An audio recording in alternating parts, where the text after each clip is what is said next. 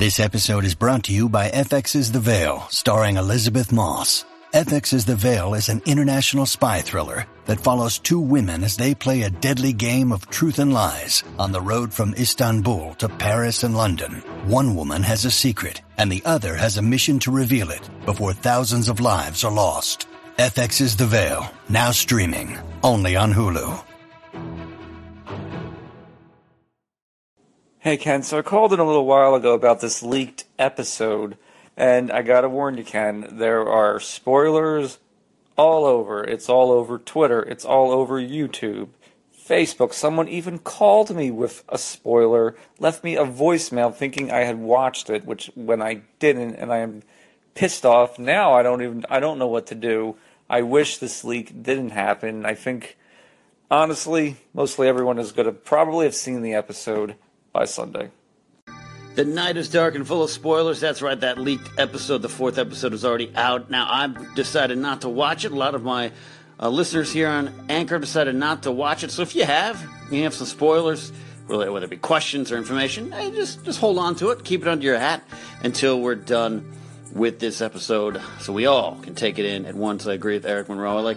I never really spoil myself, even if it's an article or leaked photos or something, unless it's officially from HBO or Entertainment Weekly. I generally don't go to it. What do you guys feel about those kind of spoilers? Is it easy to avoid? It's hard enough if you can't watch the episode Sunday night at 6 p.m., right when it airs, whether it be 9 a.m. on East Coast, 6 p.m. Pacific, or whatever time zone you're in. If you're out and about having a dinner, something's going on a little different, you can't watch Game of Thrones right away, it's hard to not be spoiled. So, with a leaked episode fully out and about, let's work together here on Daily Thrones to not spoil each other. Ken, I just got to point something out real quick. Apparently, the next episode, Spoils of War, is not only going to be the shortest episode this season, it's going to be the shortest episode in the series altogether. Did you see that? Now, what's got me really peeved about this is I was under the impression this season was going to be shorter because the episodes were going to be longer and bigger, and so far I'm not really seeing a ton of that. What gives? Am I just being, crazy? Or, this is a problem, is it not?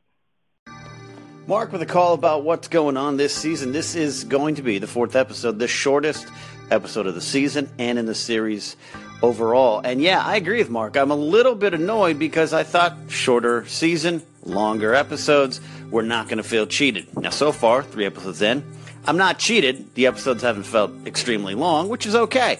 But I'm not worried that this episode's going to be shorter. I'm a little bit like, what did I buy? Was I sold a bill of false goods? Now, I was talking about this with Rachel Cushing off air, my Nerds Watch tag team partner in the movie Trivia Schmodown, and we both feel that, hey, if the episode feels like it's missing something, then we'd be upset. But until then, let's just let them tell the story they're going to tell. But Mark, I understand your frustrations. I understand you're raising a little bit of a hand and saying what gives here. This is different. This is not something exactly we were sold in. And if there's a scene this week that goes on too long that we don't need, and there's another scene that's short and we feel we need more, that's where we fans will probably get a little grumpy to this idea that, well, this is a short episode. We wanted longer. What do you guys think? Let me know here on Daily Thrones.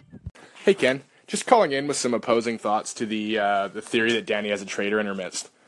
Firstly, I feel like Game of Thrones uses our knowledge of storytelling against us every single episode, and to do something that foreseeable would almost be a cheap backdoor out of a really well-written plotline. The other thing is that I feel like we as fans need to be willing to put the guilt on Tyrion here.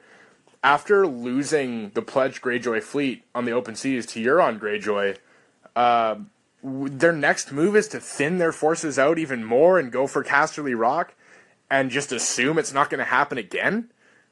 This is not a matter of misinformation. This is a matter of a poor and hasty decision by an unlearned council, in my opinion. So, just a couple of quick thoughts. Thanks for taking the call. Have a great day. We've been talking about the idea that maybe Dany has a traitor in her midst, and I'm believing it more and more, though initially I just didn't think that was the case. Varys? Could it be Missandei? Not Grey Worm? Tyrion? Nah, it's harder to believe some of these characters at this point would be traitors. So I understand where Thomas is coming from. And the idea that, maybe just Tyrion is no longer good at counseling on war. He had his moment in the Battle of Blackwater, and he's not doing it here. They're making some questionable decisions, and I do believe this opens the door for Jorah to return as a military advisor. If Dany will have him back, we know she will. She told him, go out, get cured, come back, help me. He comes back with some war advice. Or maybe at this point, Dany's like, screw it, guys. I'm riding dragons. You can be with me, or you can be against me, or you can just stick here in Dragonstone and enjoy a nice iced tea by the beach. But I'm going to war. That could be what happens this week, could be what happens very soon. Dany's war council didn't do great on war counseling. Thomas is right. Maybe the blame falls more on a character that we like too much to say is at fault. What do you guys think? What will Dany's next move be? Hey Ken, just a couple of follow-up thoughts on Dany and her council. As I think about Tyrion, he's one of my favorite characters, but as I think more and more about the Battle of the Blackwater and his role in it, it was completely circumstantial. If Tyrion hadn't found the Cache of Wildfire and made that quick decision, that war would have been almost guaranteed a loss. I don't think Tywin's forces would have been enough to take out every single troop that Stannis had. So the more I think about it, the more I think that Tyrion really doesn't actually have any war knowledge, and it was just completely luck. The other thing that I'm thinking about right now is Jorah. I love Jorah, and I absolutely cannot wait for him to reunite with Dany, but I'm worried that he's not going to feel the same way about her. We've seen a very different Dany in the last 3 episodes, and, his love for her may be different because she's a different person. Just a couple more thoughts. Thanks for taking the call. Have a great day. We've been talking about the Dany's War Council, the failures, and Thomas calls back in with a great point that maybe Tyrion got a little bit lucky at the Battle of Blackwater. He was very courageous, without a doubt, and he had a good plan to use the entrances no one knew about, to use the caves, to use the hallways, to use secret passages, thanks to Varys' knowledge as well as his. But the wildfire, well, he stumbled upon it. Then used it. Sometimes, opportunity, meeting with luck, preparation, all those things crossing over, come together, that can lead to pretty much a victory. But then again, Tywin saved them. So those are some of the harsh facts about Tyrion, a character we love. So maybe at the end of the day, it wasn't just that he's having a bad run. Maybe, as Thomas says, he just never really had a taste for military planning. Jorah returns. He's got that. That's what I think will happen. But then Thomas is his follow-up. And someone I want to talk about here, Jorah might come back and find Dany changed. And there's always this touch of Dany backlash, and it might be because of who she is, might be just fans kind of, sometimes you get a little tired of some of these characters that are on every week. I don't know what it is. We get a little tired of Jon being mopey. We get a little tired of Dany being a little pig-headed, a little stubborn, those type of things. I don't think this is a different Dany. I think she's changed because she's got a country to conquer, and she's frustrated. And I agree with what Tyrion said about her. Jon comes in, that's a stranger. She's going to protect those she cares about and loves and is freed, and she feels protective of those people. So I don't necessarily think Dany's going to go heel, but could it be, and heel for those in the non-pro wrestling world means go bad. I don't see Dany ever being the bad guy, but let's not forget, maybe George R.R. Martin has written that story. Maybe George R.R. Martin believes at the end of the day she is a Targaryen, and Targaryens have hot streaks. Targaryens can sometimes, if you flip that coin, it comes down wrong. Aren't the best.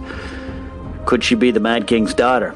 Or is she more on the side of Rhaegar? And Viserys, no doubt about it, Viserys was very much in the Mad King's footsteps. He would have been a bad king. We know this. She knew this.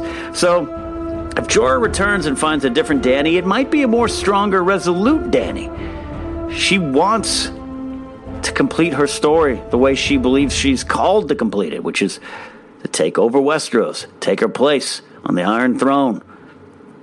And she is feeling a little frustrated right now. It is reminiscent of Dany and Meereen. There was those times where Dany just had to learn some hard lessons. I would have hoped that she'd learned those lessons. But I think, at the end of the day, this is a good character. This is a character that will take a breath, maybe burn some things down with her dragons, but she's going to do it for the general good. Maybe this time around she doesn't hammer lords up onto crosses. Maybe this time she doesn't burn lords and feed them to her dragons. Maybe this time, after victory, she's a little more nicer. I don't know, though. It's her right not to be. We all have a choice in this world of Westeros to rule how you want to rule. I believe Jon Snow would be the better king, but he might be one of those better leaders and not so much a boss, which is why you'd have to have a good hand of the king, where Sansa's showing that she's a good boss right now, and maybe one day could grow into a better leader.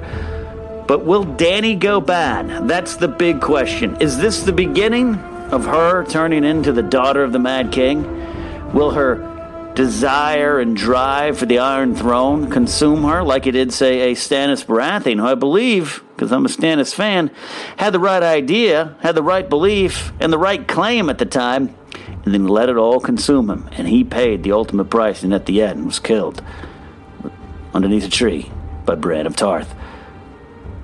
Could Daenerys Targaryen be the enemy more than the hero? Let me know here on Daily Thrones. We'll talk about it more tomorrow. We also got some stuff about the future of the Stark children. We got all of it here. This is Daily Thrones. Your calls, your comments make up the show just as much as my voice. Don't forget, we're also in podcast form on Google Play and Apple Podcasts, and you're available on Google Home. Favor the station here on Anchor. Call. Follow me on Twitter at Ken Napzok and use the hashtag Daily Thrones. We'll see you tomorrow on Daily Thrones.